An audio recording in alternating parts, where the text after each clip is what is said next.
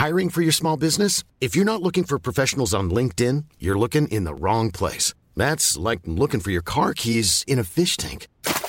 LinkedIn helps you hire professionals you can't find anywhere else, even those who aren't actively searching for a new job but might be open to the perfect role. In a given month, over 70% of LinkedIn users don't even visit other leading job sites. So start looking in the right place. With LinkedIn, you can hire professionals like a professional. Post your free job on linkedin.com/people today. Planning for your next trip? Elevate your travel style with Quince. Quince has all the jet-setting essentials you'll want for your next getaway, like European linen, premium luggage options, buttery soft Italian leather bags, and so much more. And it's all priced at 50 to 80% less than similar brands. Plus, Quince only works with factories that use safe and ethical manufacturing practices. Pack your bags with high-quality essentials you'll be wearing for vacations to come with Quince. Go to quince.com/trip for free shipping and 365-day returns.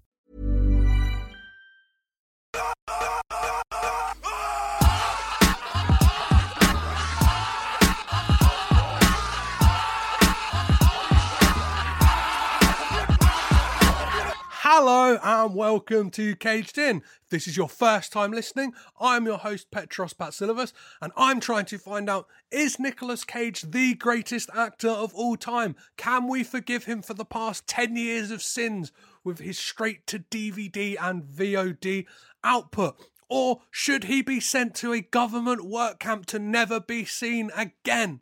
That reference, I assure you, will make sense when we get into this week's film, The Humanity Bureau. I had the pleasure of being joined by DJ, podcaster and now author Matt Stocks to talk about his book, Life in the Stocks, Voracious Conversations with Musicians and Creatives, as well as the star power of Nicolas Cage and rock and roll. As I ask all my guests, I ask Matt, is he a Nick Cage fan? What was his first and which is his favourite Nick Cage movie? Like all these episodes, this one will contain spoilers. Obviously, the spoilers for this one will be The Humanity Bureau. So if you haven't seen it and you want to watch along, please do be sure to check the show notes for a handy Google document that will tell you if and where the film is streaming. With all of that out the way, there's only one thing left to do, and that's to get raging with Cage.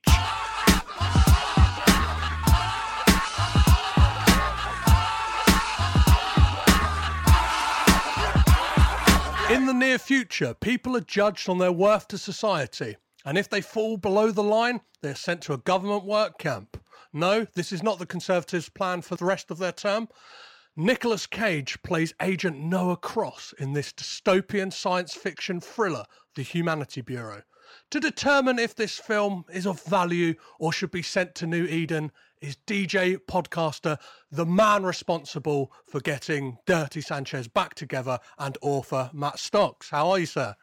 I'm well, and that is my greatest claim to fame, is reuniting the gang. I'm so proud of that achievement, man. It was a 3 to 4 year process, and we got there. December last year, we finally assembled the full gang for 2 shows. We were going to do a bunch more this year. Of course, COVID had other plans, but yeah, man, that was a great ride, that whole Sanchez reunion thing.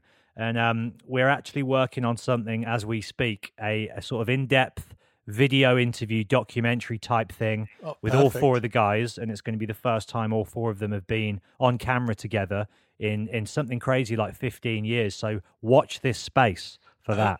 Amazing. How does it feel to be almost like the Nick Fury to that MCU of the Dirty Sanchez crew? It's a great role to have, and I, as somebody who grew up loving that show, and I tell the boys this all the time, like when I was a kid, CKY, Jackass, Dirty Sanchez, they were the shows that showed me, in the same way that punk did, is you can do it yourself, and you don't need to wait for a corporate company to give you that platform.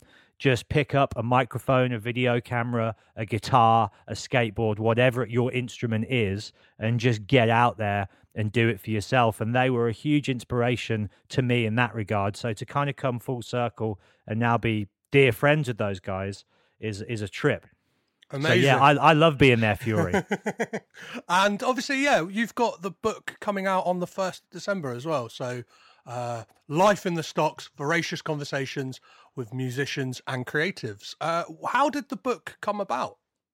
So it's a bit of a crazy story. On my birthday, which was March the 11th this year, which was the week before we went into nationwide lockdown here in the UK, I was off to see Brian Ferry at the Royal Albert Hall, which turned out to be my last gig of the year so far and probably will be.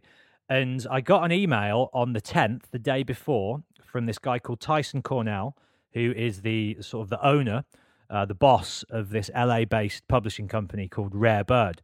Now, they've put out books by Sean Penn, which is incredible. He's my favorite actor of all time. So to be on the same roster as him, for me, is like the greatest dream come true. They put out a book by Chuck Palahniuk, who did Fight Club. They've done books with Keith Buckley from Every Time I Die, loads of other musicians and interesting creative people. Tyson hit me up on the 10th and said, "Hi, Matt. Keith Buckley gave me your email. I gather you two did a Q&A together a while back. I heard the podcast you did with him. I've since gone and listened to like 50 of your episodes, and I love the show. I listen all the time. I'm in London for what was going to be this literary event, but that's been cancelled because of COVID. So I'm basically trying to fill the time with meetings and, just meet people here that it would be good to strike up a connection with." So I said, well, I'm about tomorrow. I'm off to see Brian Ferry at the Royal Albert Hall, but I can meet you in the day. It's my birthday, but I'm about.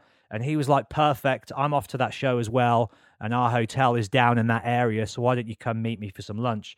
Now, I only took that meeting because it was my birthday, and I always try and do business meetings on my birthday so I can get a free meal or drink out of it. Amazing. That's my move. So I went into this meeting thinking I'll get a free meal, a free drink. It'll be a nice way to start the day. Good times.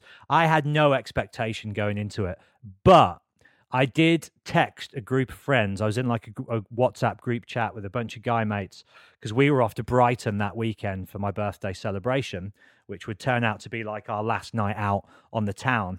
And I text everybody on the day. I said, lads, I'm off for a book meeting. I'm going to get a book deal. As a joke, just completely as a joke. Didn't think anything of it, but I wanted to just send out some good thoughts into the universe. What's the worst that could happen? I get to this meeting. Unfortunately, he didn't offer to buy me any food or a drink. I ended up buying them drinks. However, he did present me with the option of doing a book. And I was blown away. I wasn't expecting it at all. He said, I love your show. I think there's so many great interviews in there, so many great stories. I think it would make an amazing book. Are you interested in doing one with us? And of course, I was like, hell yeah, sign me up now. So basically, I hit the ground running the next week. As soon as we went into lockdown, I hit him up and was like, were you serious about that offer? If so, I'll start transcribing some interviews now and I'll send you a few test samples. If you see, if you like what you see, then we'll get this ball rolling. And so I went away for a week, in fact, 2 weeks. I turned off my phone and for 2 weeks straight, I just sat in the basement of my old flat in London, transcribing the first sort of dozen or so interviews from my podcast. So going back 4 years to the start, people like Steve-O, Laura Jane Grace, Jesse Leach from Killswitch Engage, Frank Iero from My Chemical Romance, all these early guests. Yeah. Sent him a bunch of transcripts. He loved it. We signed the contract and it was on, dude. It was on. So I literally spent all of summer lockdown writing the thing, turned it in July. And then for the last few months, we've been hashing out the proof editing, going back and forth with that, getting the final cover designs ready, doing all the internal design work. And we literally went off to the printers this week. So it's been like an 8-month process. It's been the biggest undertaking I've by far ever done. But what it did do, other than just, being a cool project to work on, was it completely saved my sanity and my mental well-being during lockdown because I had this positive, productive project to focus all my energy and efforts on. So it saved my life, man. Honestly, this year, it was the greatest gift I could have hoped for. And the process has just been a joy from start to end. That's amazing to hear. And with a history in like journalism and presenting and stuff like that, is a book something that's always been in the back of your mind to be like, that is something I'd love to do? And was it a surprise for you when that kind of, if that was the case, it became a reality? It's definitely always been something I've dreamed of. I did English at uni, and so my background was always in writing. I think when I was at uni, I always wanted to be in the sort of film side of things, maybe writing scripts or TV shows or being a film journalist. And then when I graduated, I was sort of knocking around, figuring out what to do with my life. And then one thing led to another, and I just kind of wound up working on Kerrang Radio, which I'm sure we'll talk about in a bit as well. But yeah, from my childhood days on, really, I was always obsessed with cinema and with literature and with this idea of being a writer. And my hero as a kid, and probably still my biggest hero now, is Hunter S. Thompson. And so I always sort of saw myself as someone in that vein, as this slightly eccentric, close to the edge kind of creative person that, lives by the sword, dies by the sword, puts all his art into his life, and vice versa. And so that's why with the cover for the book, as you'll have seen, that's my tribute to Fear and Loathing. I'm Hunter in the car. Doug Stanhope's the attorney. You've got Andrew W.K. in the back as the crazy hitchhiker. And then I put Be Real in there as well, because he's got his Smokebox podcast where he has smokes out in his car. So I thought it'd be cool to have him in as well. So the cover for me is very much my way of paying tribute to my literary hero, Hunter S. Thompson. And yeah, when it came to be, a reality, something that was really going to happen, it was a surprise, but only really in the way that the offer was presented. I always knew in the back of my head that's something that I'm one day going to get round to do. I just didn't think it would be this early in the game, but I'm stoked that it's happened for sure. And I can't wait for people to read it now, because I've been sat on it for 8 months. You've obviously had one of the first exclusive upfront reads of it. And I'm just thrilled to get feedback from people that listen to the show and are familiar with what I do, but, absorbing this content, quote unquote, I hate that word, but taking in this material in a new format, and to get their thoughts, I can't wait for. Well, yeah, I've like started to read the book. I'm quite a slow reader, but well, I was never going to expect you to read the whole thing in like 2 days. Don't worry about that. But it's definitely like, I love the kind of wraparounds to each kind of section of the book, and the kind of hearing a bit more. Obviously, the podcast, you have an amazing way of kind of drawing out these personal stories and getting to like the heart of your interviewees quite quickly, and like it feels very natural. But to kind of hear like especially with the introduction and how everything came to be with the podcast and stuff like that, and your kind of introduction to each whether it's is it adolescence or each the different chapter, each chapter, just to kind of like get a bit more of like the insights into you, and that kind of that framing of the book I think works perfectly as like I don't know, it's it could be so easy to just be transcripts. Well, that's one thing I didn't want to do, because you can just go and hear those interviews in full if that's what you want. And so when it came time to doing a book on the show, I wanted to create something new out of what I had. And it was important for me to tell a new story and take the reader on a journey in the same way that the podcasts do, and sort of work with existing material, but reformat it and reinvent those conversations in a way. And so I divided up each chapter into thematical topics. Yes. So as you say, there's like adolescence, childhood, there's punk rock, there's booze and drugs, politics and religion, creative partnerships, life and death, all these different subjects. And then, as you say, at the start of each chapter, I just kind of set the scene, talk a little bit about my experiences with each subject, and then just, hit the ground running so the guests can then interject between each other and share all their thoughts on them. And it's, with the show, it's important for me to not over-insert myself. And I'm glad that you take something cool out of it and you appreciate that what I am trying to do is get to the heart of who these people are. And I find with a lot of podcasts that I listen to, the hosts often are a bit overbearing and they go on about themselves a bit too much. And you're like, well, I'm not here to hear about you. I'm here to hear about the guests. So when I do my interviews for the show, it's very much, I want to make them feel at ease and comfortable, but I really want them to kind of take the lead and allow them the platform to just expose themselves, if you will. So I try and reserve my own, story in regards to the interviewing. But then when it came time to doing the book, I was like, if I can just inject a tiny bit of me at the start of the main body of text and then at the start of each chapter as well, I can really set the scene, and then you can just jump straight into the chats with the guests. Perfect. And obviously, over your time doing the podcast, you've spoken to some, what you quite frankly say, some real wild people, whether it's in the world of acting or rock and roll. Which leads me on to my first question I always ask on this podcast. Speaking of a wild man, are you a fan? That's of called a Nicolas segue, Cage? that is. Well, dude, let me show you this, right? This was a gift which I received many years ago off a friend of mine for my birthday. I've never used it for its specific purposes, but I'm thankful today to be on this podcast so I can put this present to good use. This is, dude, and I know it's an audio format, but maybe you can share this little section of the chat in video form. This is a Nicolas Cage pillowcase. That is fantastic for you guys. Listening. I will definitely be stealing this as a clip to share to everyone as well. So this has been sat in my drawer for honestly years, dude. And so when I heard about your show through my mate Stu Whiffen, he was the guy that told me about this. I was like, I've got to reach out to you. Got to see if I can get on that, and if I can, then I can finally show off to the world this exotic Nicolas Cage pillowcase of mine. So yeah, in answer to your question, I am a big fan of the Rage Cage. I love him. Amazing. And what is it about him? Like, what was the thing that first like drew you to him? His wild charisma. For me, he's like Jack Nicholson on speed. And I've always been drawn to very over the top, larger than life, captivating, entertaining personalities, be they actors, be they musicians, be they whoever. And as you mentioned, that's a big part of my show, is trying to like deal with these sometimes controversial people in a personable way and try and get to the root and heart of who they are behind this, extrovert persona, which the world knows. And with Nicolas Cage, like, he is so bombastic sometimes and larger than life. But then you see in films like Adaptation and Leaving Las Vegas and, these a lot more studied, nuanced performances that he puts in, like what a brilliant artist he is, what a great actor he is. And he's just, as a personality, as a character, he fascinates me. And I was within meters of him once. I didn't get to chat with him, but I was in the vicinity of the Rage Cage at the AC/DC show about 4 years ago, when they got rid of Brian Johnson for a while and then they got Axl Rose in, right? Mm-hmm.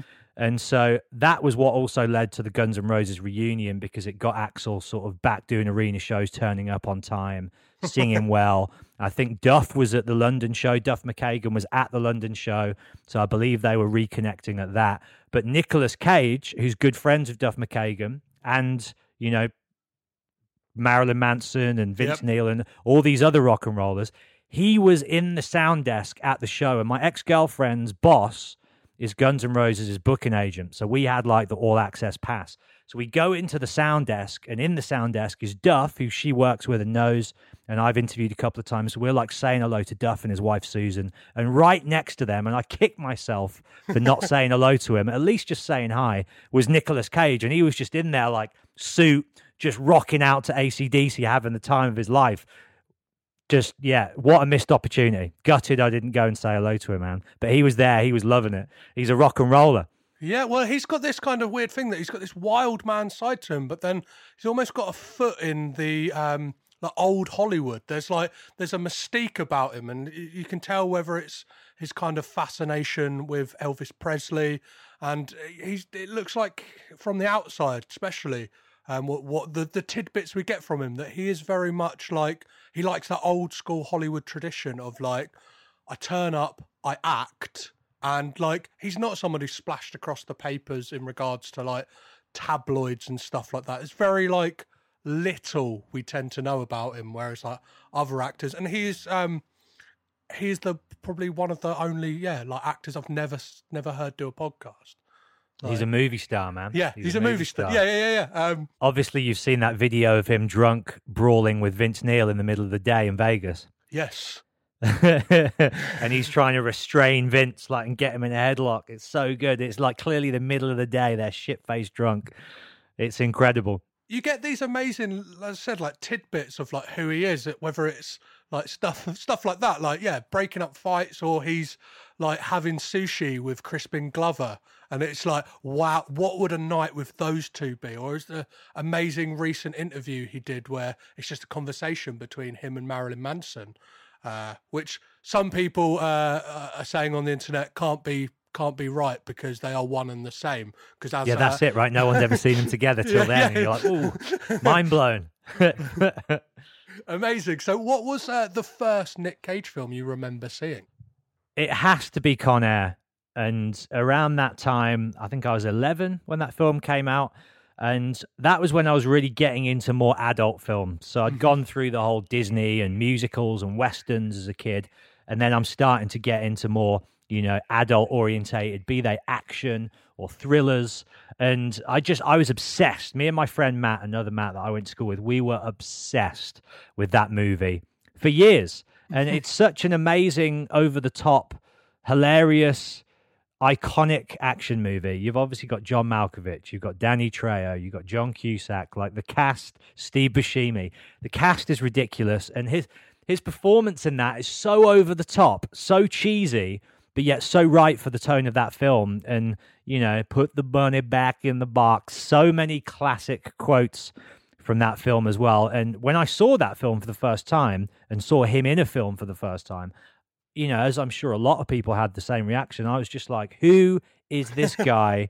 I need to see everything he's done. And then right off the back of Con Air, you had The Rock and Face Off, like immediately, bang, bang. And those 3 films in a row for me, as I said, as I was just getting into more adult cinema, were just like the pinnacle of action at that time. You obviously got Sean Connery and John Travolta and Rock and Face Off with him as well. And I think that that trilogy, those 3 films for me was what sent me down the Cage rabbit hole. And then I remained down there for the next, I'd say 6 to 7 years. Solid. How would you have seen this? Would this have been like a rental from like a video shop, or would it have been on TV? It would have probably been a video rental, and then we would have watched it many more times. When DVDs started hitting, and you used to have DVD parties as a kid. And it's one of those movies, because back then you didn't have a streaming platform with hundreds of titles. You had a handful. And so you'd rewatch the same movies week in, week out, and they'd become ingrained in your brain. You'd know the script inside out. You'd be quoting it all the time in life. And it was one of those movies which would be like consistent throughout my entire years at school as just like the go-to Friday night movie with your mates.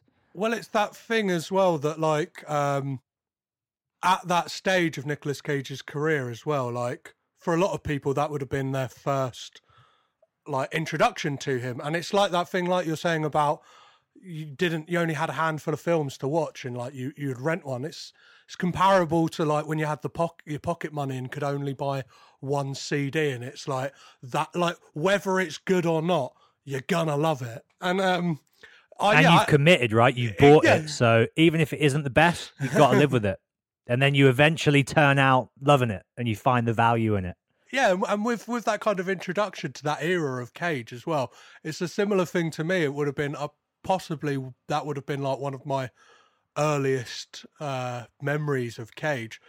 It's like you then realise, and it's kind of around the same time being into the Red Hot Chili Peppers, finding out, oh, they had albums before Blood Sugar Sex Magik, and then it's like you kind of get introduced to this weird and wonderful side of Cage, whether it's like Wild at Heart or even further back the stuff that he did with his uncle, like Peggy Who's Sue that guy again?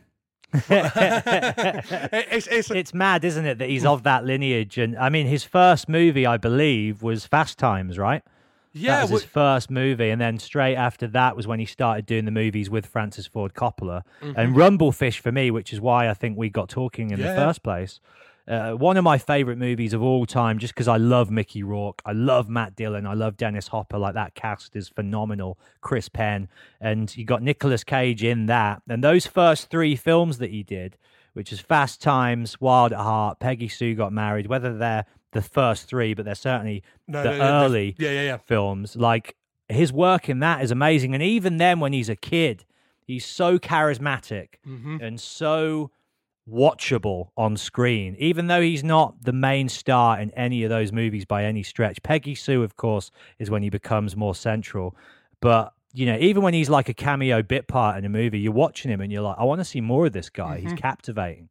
Yeah, I always have this like thing that with Cage, even if the films are duff, he will sometimes bring something to it. There's something in it, whether it's like, I don't know, your favorite guitar player, they might not, or favorite band, there might be that one track on the album. I feel like Nick Cage in his performances will give you that one moment where you go, that scene, he did something really special, and I want to see more of it. Sometimes that leaves you obviously like bitterly disappointed because you're like, why couldn't every scene have been like at that level? Like, why have we had a load of like duffers for the rest of it? I'd love to know what his energy like is on set, like how he approaches performances, whether he's the crazy method guy that's in character the whole time, whether he just can switch it on the minute they say action and then drops it the minute they say cut.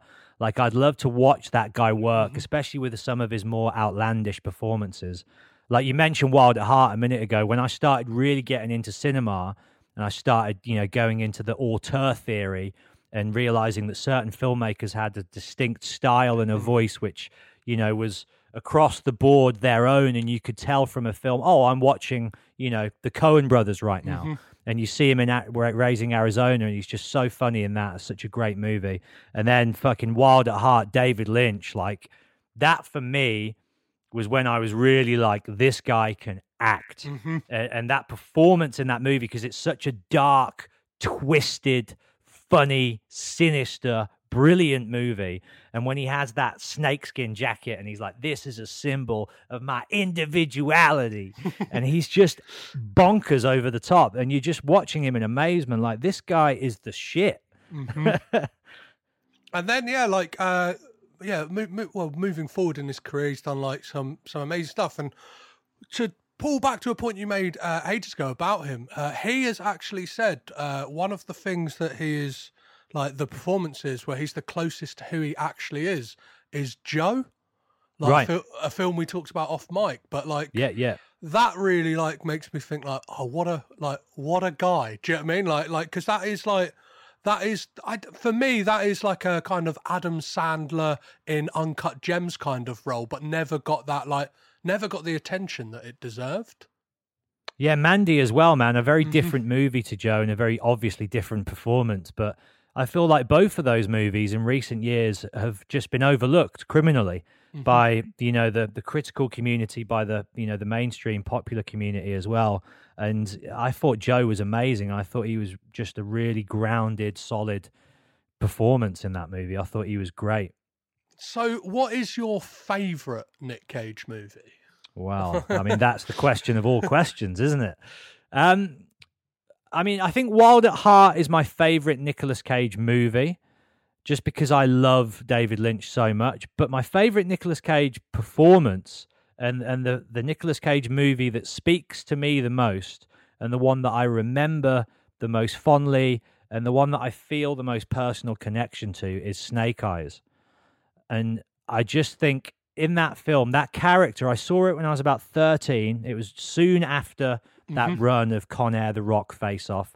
Brian De Palma, who I'd later learn was that, one of the new Hollywood school with Coppola and Spielberg and Lucas and all those guys, and Scorsese, and he'd done all these amazing movies like Carrie and obviously Scarface and Carlito's Way. And in Snake Eyes, for me, like the character that he plays in that, he has everything and then he loses everything. And it's kind of like that King for a Day thing, right? Of like, well, King of Comedy, sorry, where he says it's better to be king for a day than schmuck for a lifetime. and that role for me as a kid was like, you know what? I'm just going to go for it in life. Like, I'm going to live for the good times. I'm going to take the extreme lows with the extreme highs. I'm going to gamble with my life and with everything. And it's a very reckless way to live. I wouldn't advise people out there listening to this to live their life that way.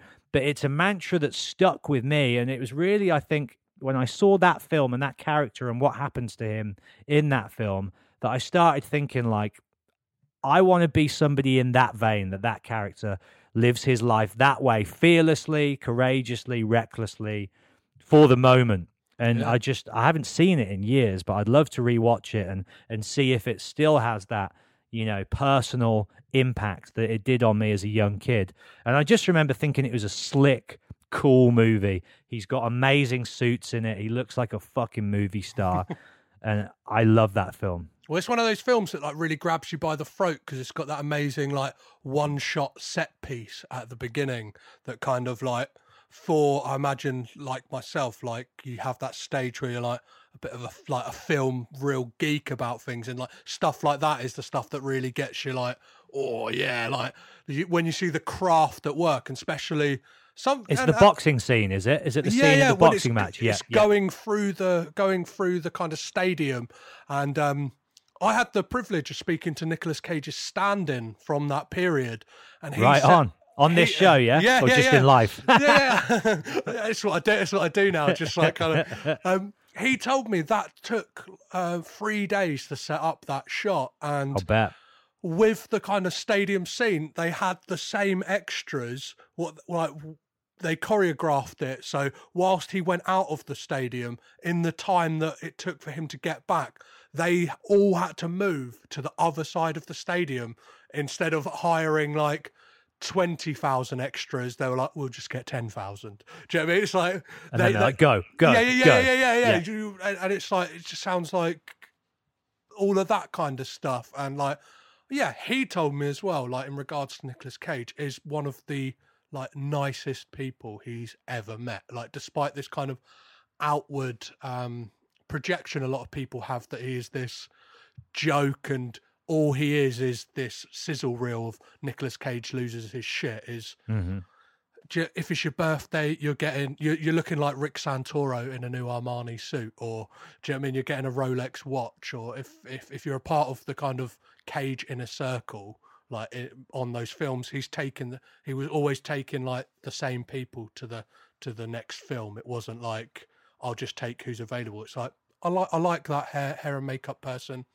Come along, like join the Cage train, and we'll he's the real deal, man. That's nice when you hear that people are like that. They're just real and authentic and loyal and generous. That's rare. It's rare in the film and the music industry. So when you hear that someone's like that, I think it makes you like and appreciate their work even more. Perfect. Well, we've talked about the dizzying highs of Nicolas Cage's career. I guess it's time to kind of have a little chat and try and dissect the Humanity Bureau.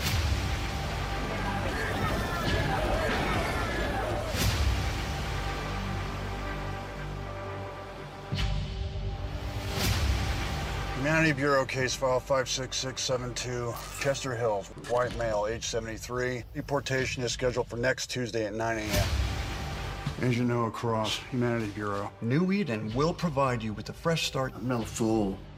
I know the truth. I dined at the White House. It was a pretty good meal, too. There's little enthusiasm for New Eden. Rumors of overcrowding and disease. Chester Hills said he knew the truth. Chester Hills is a sad old man. Rachel Weller, single mother, age 30. Son Lucas, age 11. You and your son are to be transferred to the resettlement colony of New Eden. It's for the best.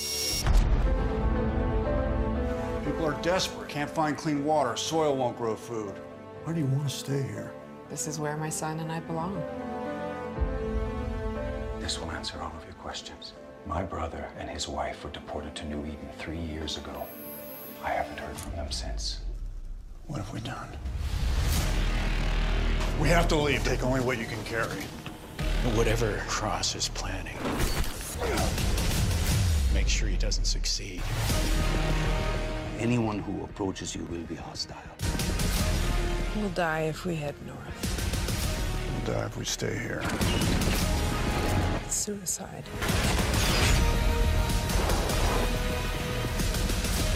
Go!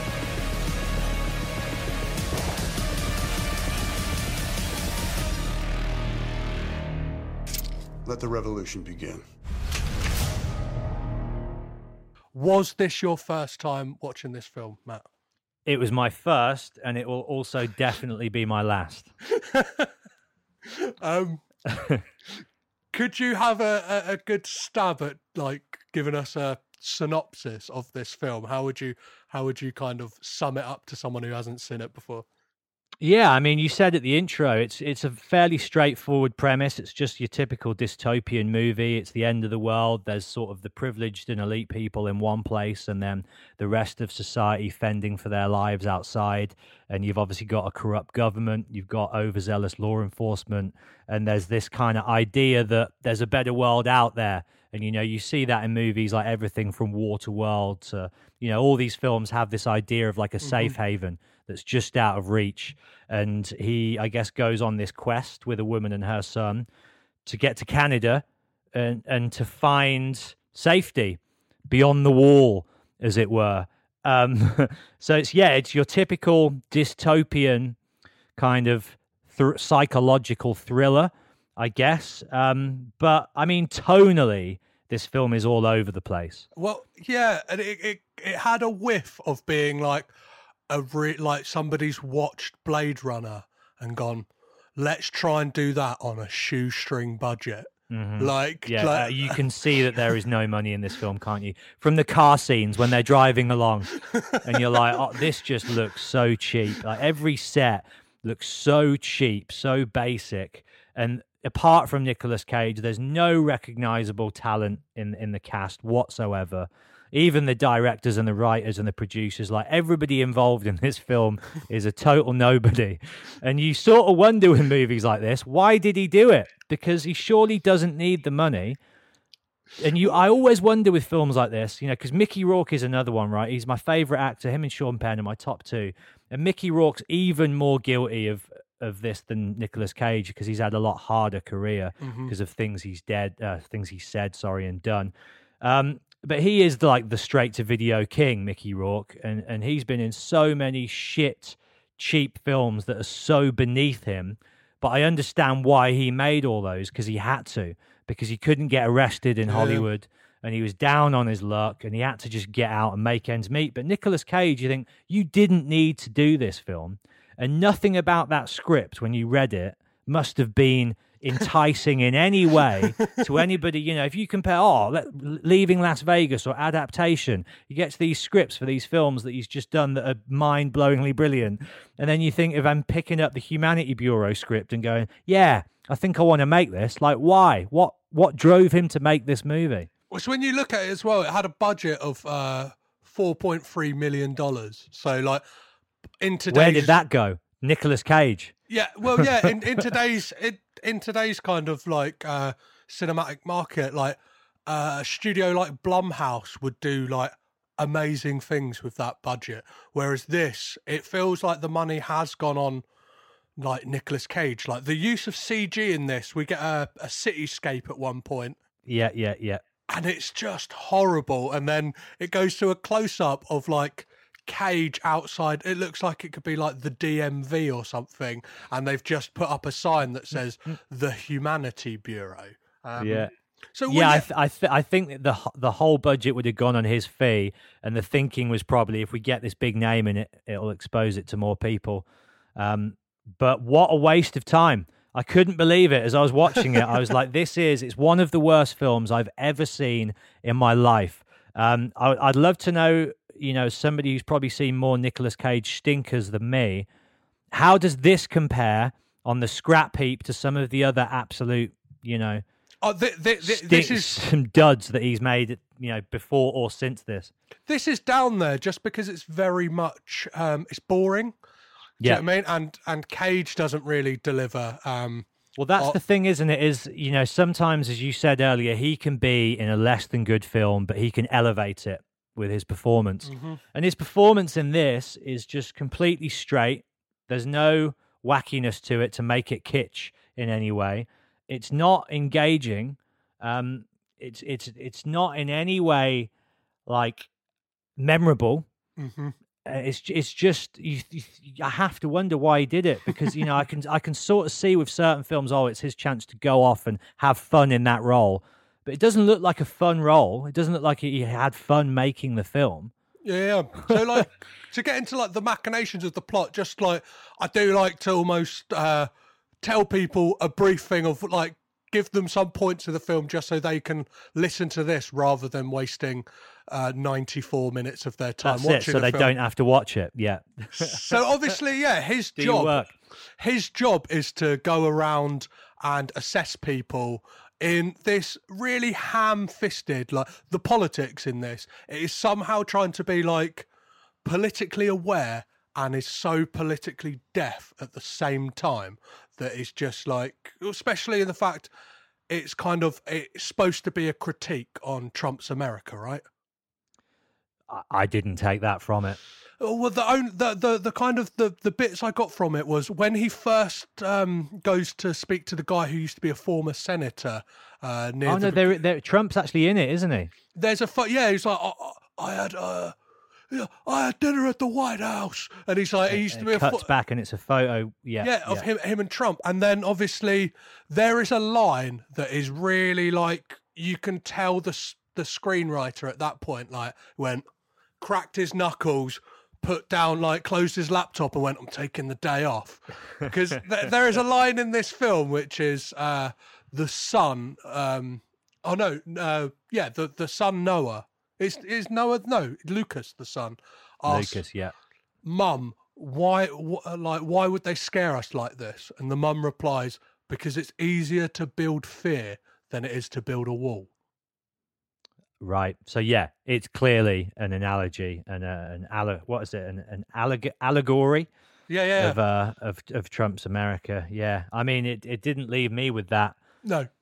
Take. But now you say it like that, I can absolutely see that was their that was their intent. It just didn't quite hit home. Well, it's a very muddied film in that, like, a lot of like futuristic stuff and kind of dystopians and stuff like that stylistically look great. Like this, from whether it's the like weird like phone CG that they have, like it's like, why not make it look like a practical thing where it's like you're enough time in the future where it's like it looks like like an old calculator, something that's physical. Do you know what I mean? Like that to me is far more interesting in kind of like anything that's dystopian, where it's like repurposed like old technology and something's built, as opposed to this like weird. Everything's got this sheen to it that's just like makes it a bit like, this is crap, innit? Like, I think the thing now as well, right, is TV shows have such big budgets and such incredible set designs that, you know, this looks not even good enough to be a TV movie, because the standard of television now is so on point. And, you know, I'm watching The Queen's Gambit at the moment, and the costume and the set design in that, it completely, you know, it transforms these sets into actual living, breathing, authentic, convincing pieces of set design, whether they're in Mexico or wherever they are on location. You're in it and you're there. And then you watch this movie and you're like, as you say, it almost seems like you're watching an old PlayStation 1 video game segue scene when they go from like one level to another. Like, you've seen graphics in those games that are better than some of this. Yeah, we get to see the Humanity Bureau offices, which, like, I've seen like co-working spaces, or like, do you know what I mean? Like, you see the Google offices and it's like, that looks futuristic. This looks like everybody's on Windows 95, and like they've just got a projector on the wall. And then, like, obviously I referred to you as the Nick Fury of getting Dirty Sanchez back together, but we have Hugh Dillon in this, who is like the kind of Adam, the leader of the Humanity Bureau, who kind looks like the kind of original comic book version of Nick Fury, with this kind of black jacket, big collar, and this, what I can only describe to people who haven't seen it is like if you've ever popped the lens out of a sunglass, like a pair of sunglasses, and just held it in your eye. That's like, that is his eye patch. Like, it's this... where like, where's the production? Where's the kind of costume department on making something look cool? Like, the scene where I really checked out, if I hadn't already, was he kills this guy's wife and kid, right? You don't see him do it, but it cuts away to their dead bodies, and it's just this really bleak, horrible little cutaway scene, and you think, oh, he's just murdered this poor guy's wife and kid. And then in the next scene, or a couple of scenes later, when he next really appears, he drops his little glass eye, and it goes down into this like vent, and the kid's like jumping down there, scrambling after it. And it's almost like borderline slapstick. It's like, oh, the villain's lost his glass eye. And you're like, well, hang on, he's just murdered a woman and a child a minute ago. And now you're trying to present him as this funny kind of comic book, wacky, PG-13 villain when he's just committed this absolute atrocity a minute ago. And tonally, it just flips. And you're like, whoa, like, is this a comedy? Because that was really dark, and I just, at that moment, I was like, this has no, like, there's no subtlety whatsoever to this script. At what point did you guess the twist to this film? I think almost straight away. You sort of know with a film like this, I know exactly what I'm working with here. Yeah. And you kind of then just go, now it's just a waiting game to see how it plays out. So the twist in this is that you're led to believe at first that Nick Cage had a change of heart and he's kind of going against his job to save this woman and her child, and it turns out all along she tells a story in the car at some point, and it's there's a couple of twists, but we'll get to the kind of more the weirder one in a moment. But like that she tells this story of the dad of this boy used to be like a city dweller, as they're kind of known. And a city dweller as well. In the kind of, in one of probably the most boring moments put in this film of just Nick Cage, this woman and her son sitting in a car for maybe 10 minutes. Like, we get her doing a crossword, we get Nick Cage reading a book, and we get the kid just flicking matches, and the time drags on. It's then revealed that Nick Cage is the kid's son, and it's like, by the time is the kid's dad, it's the kid's son, bloody hell, the kid that is would be son. a twist. Some kind of a Terminator style, like from the future. But yeah, like, by that point, I imagine with you, I didn't care that was like the kind of payoff for this story. Like, no. And when Nicolas Cage dies, dun dun dun, spoiler alert, at the end, I didn't care then either. I wasn't sad at all. I was like, thank God that's over. Yeah, because and then the kind of fight, like, we get the twist earlier on that the mum isn't actually the mum.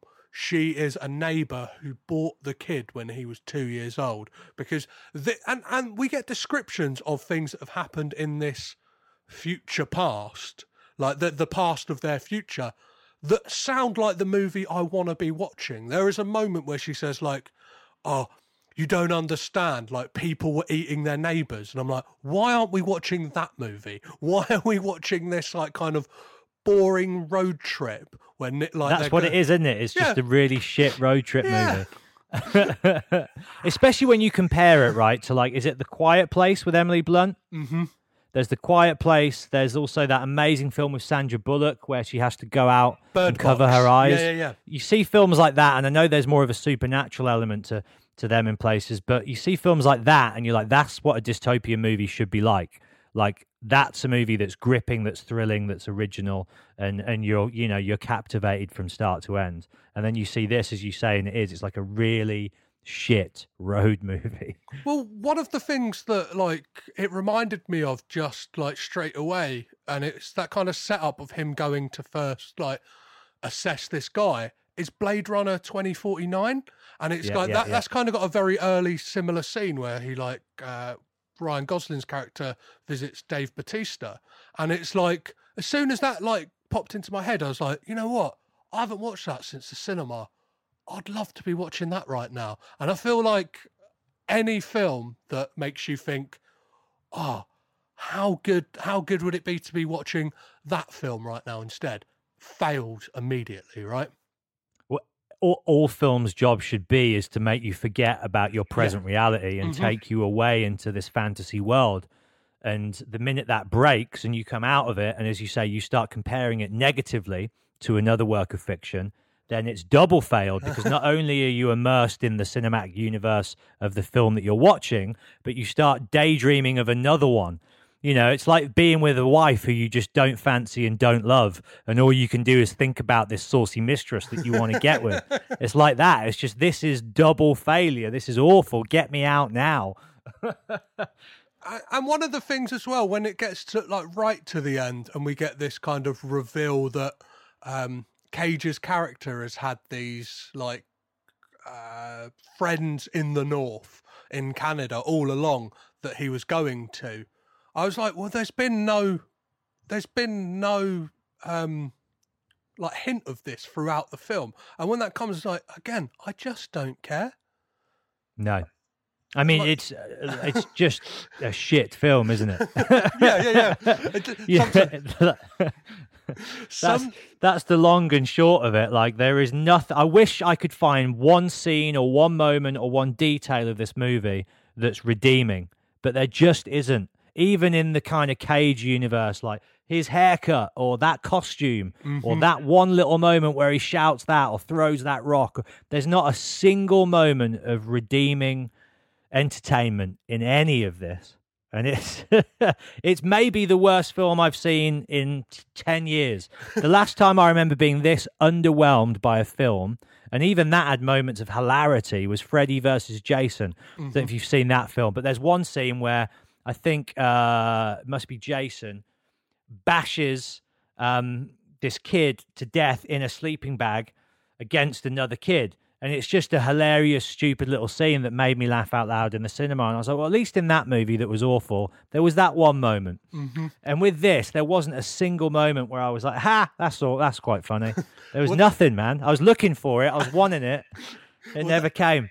That sometimes delivers like the hardest films to talk about on this podcast, I find, is the ones where it isn't so bad that it's like, let's laugh at this. This is just dull.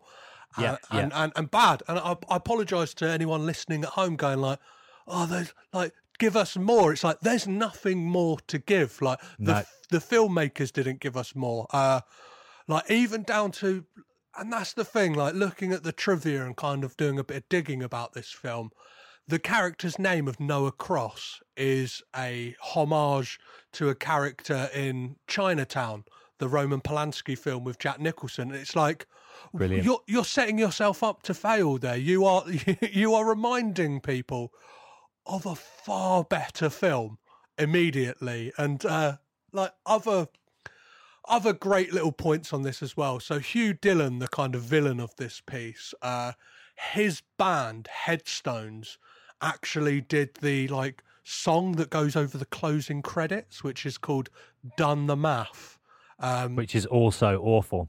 Yeah, and it really reminded me of something. Again, it's even that song. I was like, that sounds like a real poor imitation of a good song. And it's like this film, that summed up the whole film for me. It's like this just feels like a poor imitation of other stuff. And yeah, as you said, it's a kind of, it's tonally, it's a deck of like jokers, because like even if you're pulling out another card, it's not something interesting on there. It's like, oh, I've got the rules to gin rummy again or something. Yeah, man, it's a shame. It's a shame. But I mean, if I had to like star rate it, I would literally give it half a star, I think. If you can even do that. I don't know if you can go that low, but that would be my cinematic rating of this. Half a star. Avoid at all costs. Perfect. Well, I always like to finish these off by asking about the film specifically. Does Nick Cage have bad hair in this film? It's just old man hair, isn't it? It's just receding, old. It's bad. It's not good hair, but it's not like, hey, look at that haircut. Yeah. It's just like, oh, there's just an old man with a receding, thinning hairline. Yeah. Which we can all relate to. Exactly. Yeah. Like when I say bad, I'm talking about like knowing levels of bad, or like there are certain films where you see it and it's like, that is too black to be like natural, like that. Like it looks like the absence of colour as opposed to anything natural. So Yeah, I'd put that down to no. He doesn't have. I don't think he has bad hair. It's kind of like, it's not noticeably bad anyway, right? It's bad, but it's not so bad that it's enjoyable, like the film itself, right? And I guess another point where this film will kind of like fall down on is like, does he do anything crazy with his voice? I know, like in the past, he's known for kind of going to weird and wonderful places with the kind of what he does with his voice, whether it's Vampire's Kiss or Peggy Sue Got Married, a film where Kathleen Turner asked for him to be fired because of the voice he decided to do with that kind of nasally high-pitched thing. In this film, does he do anything vocally dexterous with his voice? Again, a resounding no. There is nothing outside of the box at all, is there? No, and what some people want the most from Cage, and does he deliver on giving us any freakouts in this movie, Matt? 0. 0, 0, 0. It's a very restrained and just underwhelming, forgettable performance. There isn't a single freak out in the whole thing.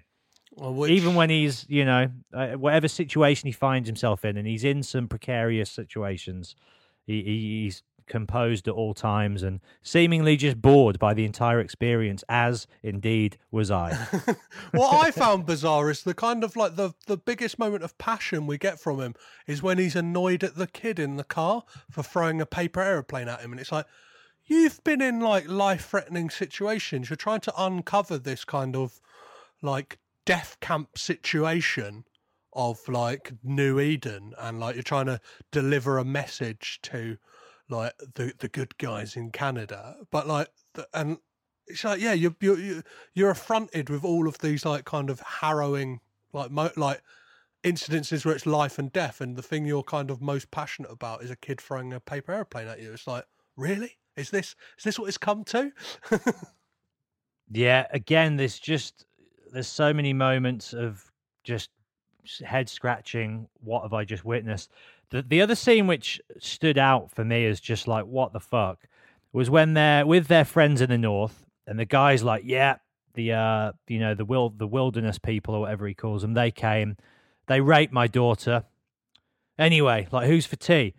And you're like, what the fuck? Again, you say like it could have been a very Mad Max-esque, dark, violent, harrowing, Mandy type film. But instead, you get these allusions to this real bleak world of atrocity and, just like absolute no regard for human life. Yeah, but then it's presented in such a grey box. They meet that guy, Adolf Schroeder, don't they? Who's like, and him and his family are kind of, they're probably the most dystopian like dressed of the whole film. Yeah, and they're sort of living in a school bus, aren't they? They've got a little school bus at their scrap yard. And I think after he delivers that line that you just said about the rape, he says, he's like giving them like words of warning, gives them pills to like circumvent like radiation poisoning or whatever. And he kind of like looks them dead in, he looks the Rachel dead in the eye and goes like, they will rape you and they will rape the boy. And the boy. Oh, yeah, it's like, Jesus Christ. That's what I mean. They go to these such dark moments from out of nowhere, and then it's back to this bland vanilla skyline again, and you're like, what did I just hear there? Yeah, you're back to comedy moments of eyes going down drains, and like, yeah, even the moment where the kid's like nearly hit by the car is just like, that seems like there should be like a comedy like horn. Do you know what I mean? Yeah. Proper Benny Hill moment. Yeah. So just literally, I can't think of or find anything to say that's nice about this film. I apologise for getting you on the podcast to talk about this film, Matt. But it's funny because originally you were like, do you want to come on and talk about Rumblefish? And I was like, shit, yeah. And then I was like, it'd be good to get it out before the book's out, though, so I can give that a cheeky plug. And you're like, yeah, well, we can make that happen. But the only caveat is it has to be this film. But do you know what? I'll try anything once. Perfect. And I've tried it, and that's it for me. And, I can now tick that off the list. Amazing, Matt. Where can people keep up to date with everything you're doing, whether it's Life in the Stocks, the book, or just keeping up to date with you online? Well, hopefully when tours and shows and things return as well, I'll be out gigging and DJing and doing some live Q&As and all that stuff as well. But yeah, everything can be found on Facebook, Twitter and Instagram The handle for all of them is the same, at Matt Stocks DJ, Matt with 2 T's. And yeah, I'm doing 2 episodes a week at the moment of the podcast. We're approaching the episode 200 mark. Next week on the show, well, it depends when this goes out, but Rob Halford's coming up from Judas Priest. I've got Mark Lanigan coming up, so I've got some really good guests. And yeah, the book's out early December, and people can get that from Amazon or Waterstones, or they can get signed copies from the Rarebird website, which is rarebirdlit.com. And yeah, they can subscribe to the podcast on all podcast platforms, Acast, Spotify, iTunes, etc. But thanks for having me on, dude, and congratulations with the show. It's it's a cool format. Like, I think he's the gift that keeps on giving, even in the moments of, you know, downtime such as the career period we've been in today. You still get to talk about, you know, all the external fun details that make Nicolas Cage who he is, and yeah, what a great idea for a show. Thank you so much, Matt. Yeah, thanks for coming on and raging with Cage with me. Always a pleasure to rage with the Cage.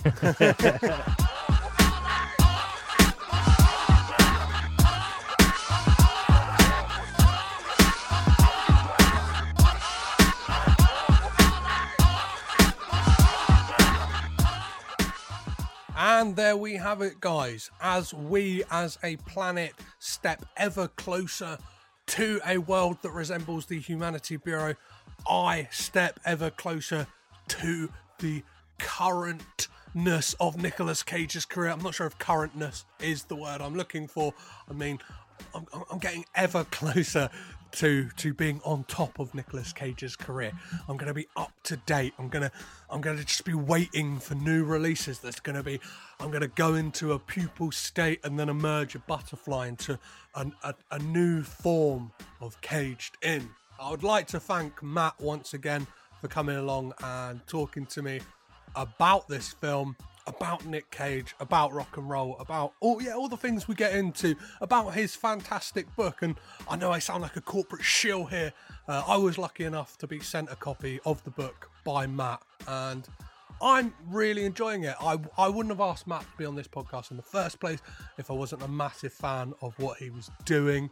And yeah, the fact he sent me his book, I was kind of flabbergasted in the first place. But like as I'm digitally leafing through it and kind of getting into it and stuff like that, I'm absolutely loving it. So yeah, if Matt like takes your interest, do be sure to go over and check out his podcast, and like make sure, like, yeah, if you like the cut of his jib, head on over to all those places that are mentioned, whether it's Amazon or Rarebird Lit, to pick up a copy of his book, because it's a work of real passion and love, and I couldn't recommend it any more. For this episode as well, there's Matt shouted him out, but I'd like to thank Stu Whiffin of Off the Beaten Track, the Scroobius Pip Drunk Casts, and Hardcore Listing, for telling Matt about the podcast and kind of sending him my way. Without that kind of bit of cred, Matt probably wouldn't have done this podcast. Would have thought it's a madman living in his parents' spare room. No way am I going to go talk Nick Cage with that guy. But he did. And as I always say, if you felt differently about this film, I've had some conversations online recently when I kind of posted that this was going to be an upcoming episode, and somebody was like, I really like that film. So if you feel like that person, if you disagree with me and Matt in any way, if you disagree with me on any of these films that are discussed on the podcast, please do reach out. You can do that via email, which is cagedinpod@gmail.com, or you can catch me on all the socials, which is cagedinpod, at cagedinpod on all of those. So that's Twitter, Instagram, and Facebook. And if you would like to support the podcast, you can do that by heading over to patreon.com/cagedinpod, where you will get the episodes without all of this, without the intros and the outros and stuff like that.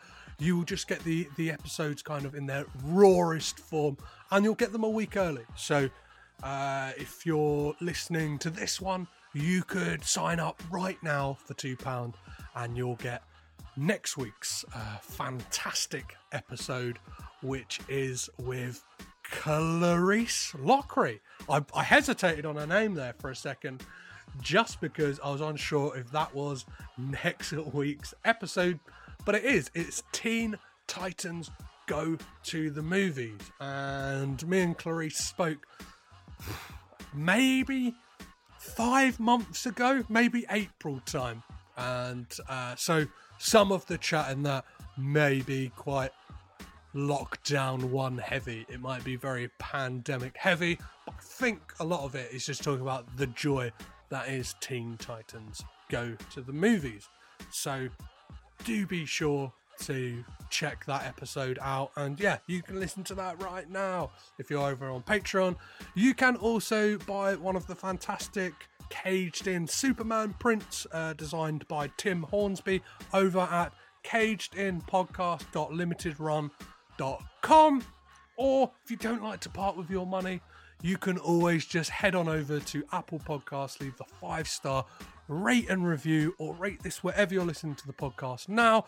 All of that really does help get the podcast out to more ears. I know you hear it on every podcast, like, please rate, review, subscribe, all of that, but it really does. There's obviously a lot of big dogs in this. There's a lot of podcasts that are backed by massive companies, and then there's the kind of lone wolf, the kind of indie dogs out there like myself, who are just doing this for the love of it. And so any support like that you can, even if it's over on social media and you're just sharing the post, liking the post and stuff like that, the more stuff like that, any of the kind of low level indie podcasts scene, all of those, if you support any of those, I'll shout out a few right now. Actually, I'd love to shout out Sudden Double Deep. Absolutely love those guys. I recently signed up to their Patreon.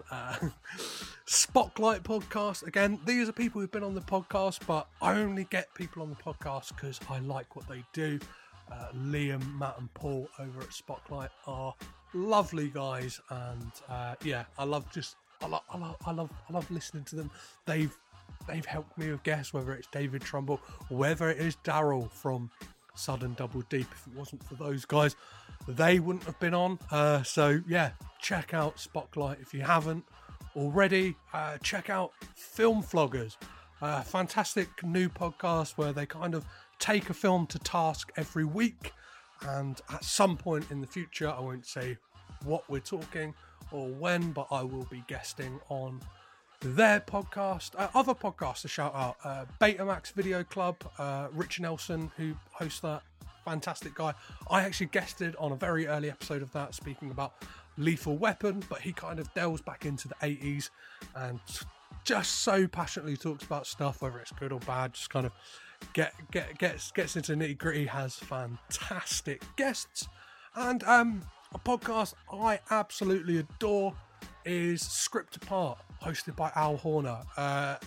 Al manages to, I often feel like he has just got a key to my brain and kind of goes in there like John Cusack in Being John Malkovich and goes, you know what, Petros would love to know about how the first draft of Zodiac came about. So let's speak to the scriptwriter about that and how it differs to the actual film.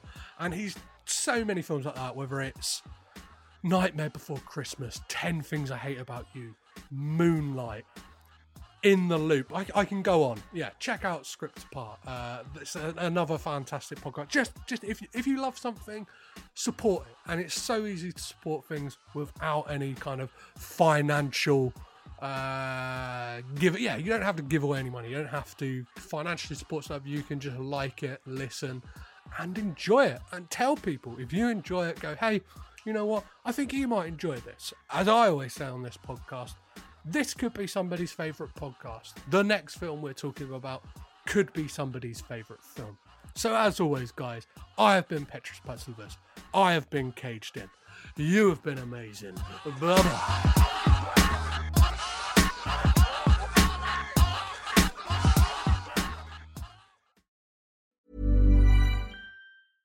Imagine the softest sheets you've ever felt. Now imagine them getting even softer over time. That's what you'll feel with Boll & Branch's organic cotton sheets. In a recent customer survey, 96% replied that Boll & Branch sheets get softer with every wash. Start getting your best night's sleep in these sheets that get softer and softer for years to come. Try their sheets with a 30-night guarantee. Plus, get 15% off your first order at bollandbranch.com. Code BUTTERY. Exclusions apply. See site for details.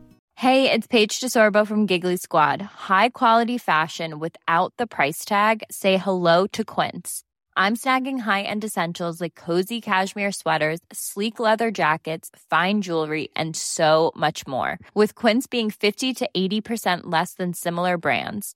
And they partner with factories that prioritize safe, ethical, and responsible manufacturing. I love that. Luxury quality within reach. Go to quince.com/style to get free shipping and 365-day returns on your next order. Quince.com/style. Even when we're on a budget, we still deserve nice things. Quince is a place to scoop up stunning high-end goods for 50 to 80% less than similar brands. They have buttery soft cashmere sweaters starting at $50, luxurious Italian leather bags, and so much more. Plus, Quince only works with factories that use safe, ethical, and responsible manufacturing. Get the high-end goods you'll love without the high price tag with Quince. Go to quince.com/style for free shipping and 365-day returns.